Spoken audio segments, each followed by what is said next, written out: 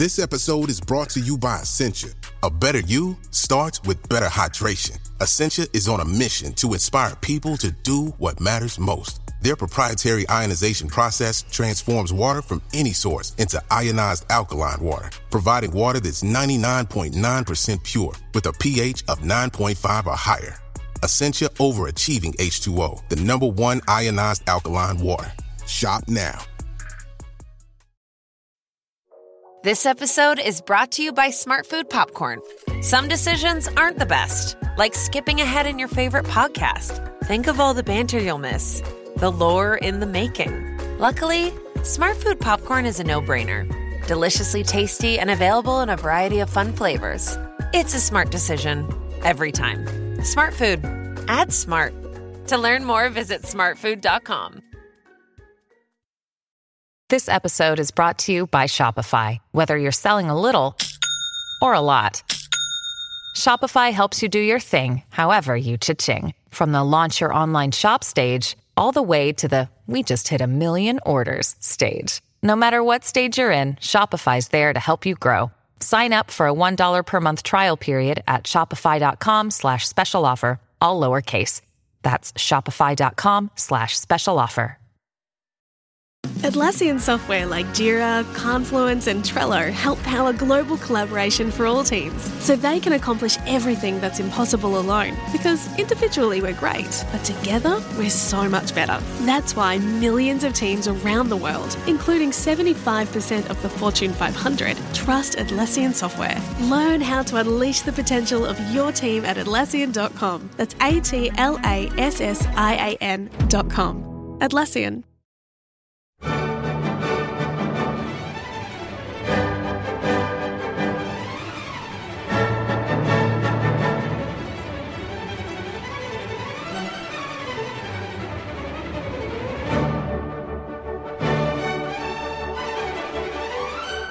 Welcome to the BBC Music Magazine podcast. You can subscribe to the magazine by visiting classical-music.com or to our interactive iPad edition by visiting itunes.com. BBC Music Magazine is now an official Apple Music curator, and you can listen to our exclusive playlists by visiting applemusic.com/bbcmm. Hello, and welcome to our monthly cover CD podcast, in which we take a brief look at the works on the disc that accompanies the latest issue of BBC Music Magazine. I am Jeremy Pound, the magazine's deputy editor, and with me is our editorial assistant, Eleanor Cooper. Hello. This month, our July issue cover CD features just the one work, Mahler's Symphony No. 9, performed by the BBC Scottish Symphony Orchestra under conductor Donald Runnicles. The magnificent performance in question was recorded at the BBC Proms in August 2014. We're going to join it early on in the Andante first movement.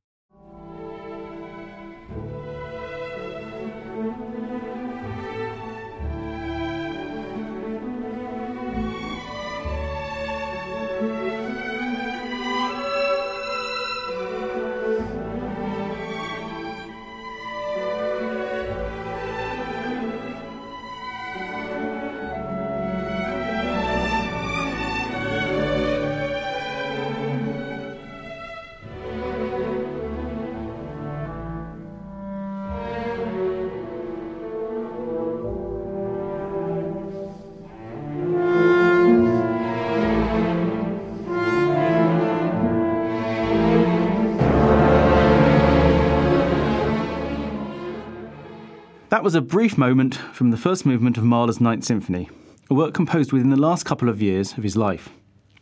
Even within that short passage we heard just now, there was that mix of serenity and then, as the music turned to the minor, a distinctly ominous feel. Thoughts of death, of one sort or another, undeniably influenced the work, don't they, Eleanor? Absolutely. Mahler wrote this piece after a series of really difficult events in his life. In 1907, he resigned from his position as director of the Vienna State Opera after struggling with anti-Semitism from within the administration. Then both his daughters fell ill. They had scarlet fever and diphtheria. His eldest, and by all accounts his favourite, Maria, died.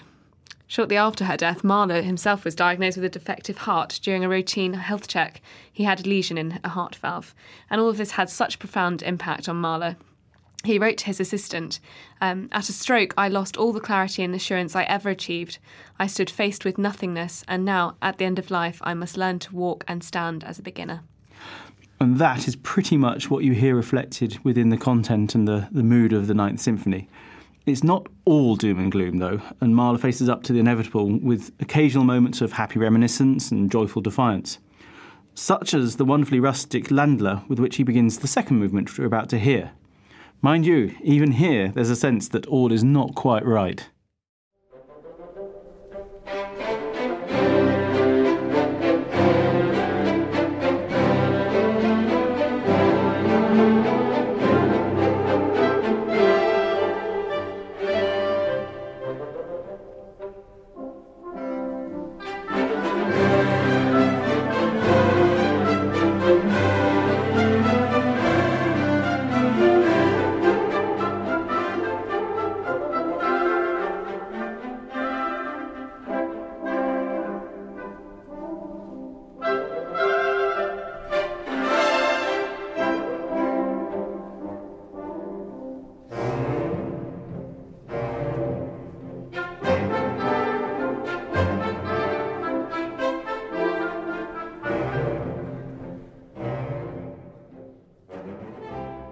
Both in the weightiness of its subject matter and in its sheer length, it's nearly 80 minutes long. Mahler's Ninth Symphony is by no means for the faint-hearted.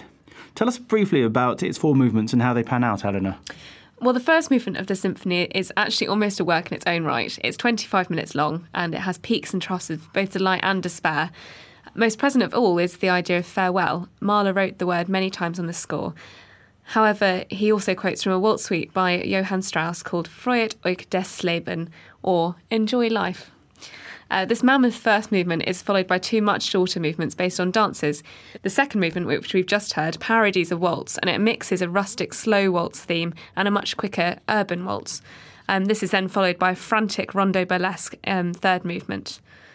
The final movement is where we see the despair Mahler was feeling most clearly expressed. It's also the most controversial movement, as Mahler's tempo of very slow has led to the movement's recorded length being anywhere between 20 and 40 minutes long, the latter in a performance conducted by Leonard Bernstein. The movement builds gradually to what the Telegraph's Ivan Hewitt calls an inevitable catastrophe. It ends uncertainly. Mahler has not succeeded in finding peace here. Interestingly, that very controversial recording by Leonard Bernstein is also simply brilliant because he manages to keep the flow going throughout the symphony. It shouldn't work, but it actually does. And in the meantime, back to our recording, we're now going to take a listen to a moment from the third movement, Rondo Burlesque, the shortest movement of the four. This is Mahler in acerbic form as he goes on to parody popular Viennese music of the time. The movement's twisted, dissonant sound world is a mile away from that with which he began his symphonic journey with the First Symphony back in 1888. And yet, if you listen carefully, you can hear how he is also harking back to that work.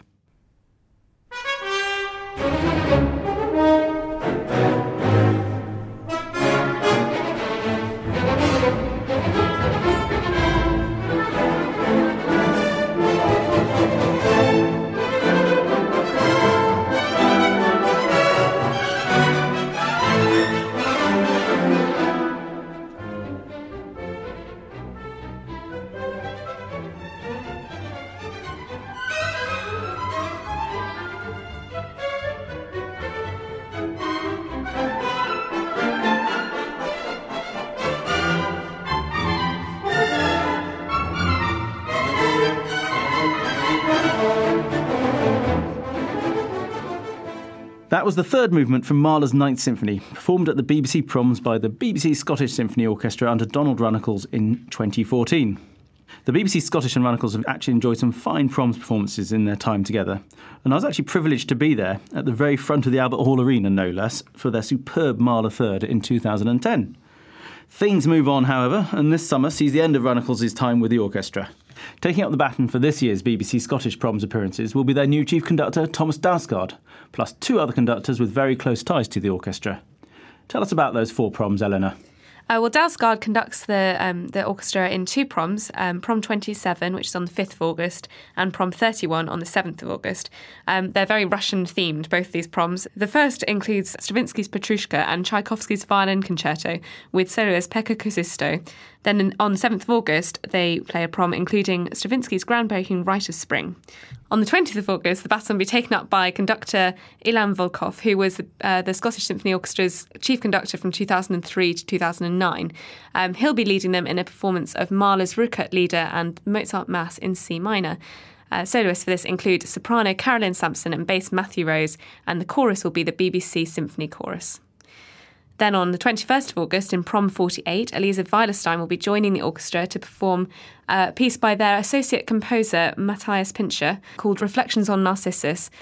They'll also be playing a Mendelssohn's Midsummer Night's Dream Overture, and they'll be conducted by composer Pincher. Excellent. It's looking to be a very exciting prom season all round, in fact, and you'll find full details of the whole season in the July issue of BBC Music Magazine, which is out now.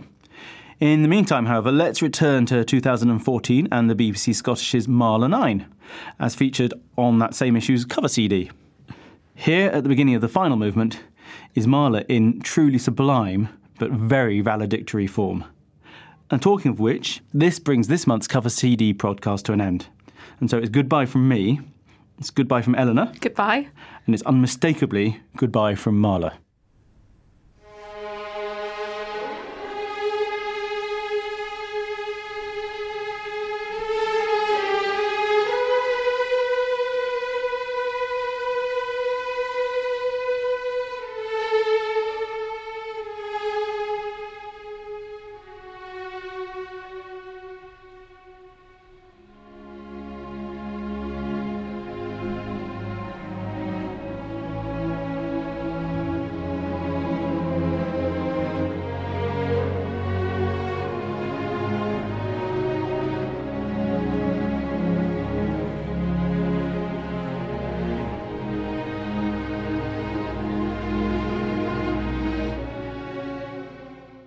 Thank you for listening to this BBC Music Magazine podcast, which was produced in our Bristol studio by Jack Fletcher. For more of our podcasts, visit our website at classical-music.com or simply head to iTunes.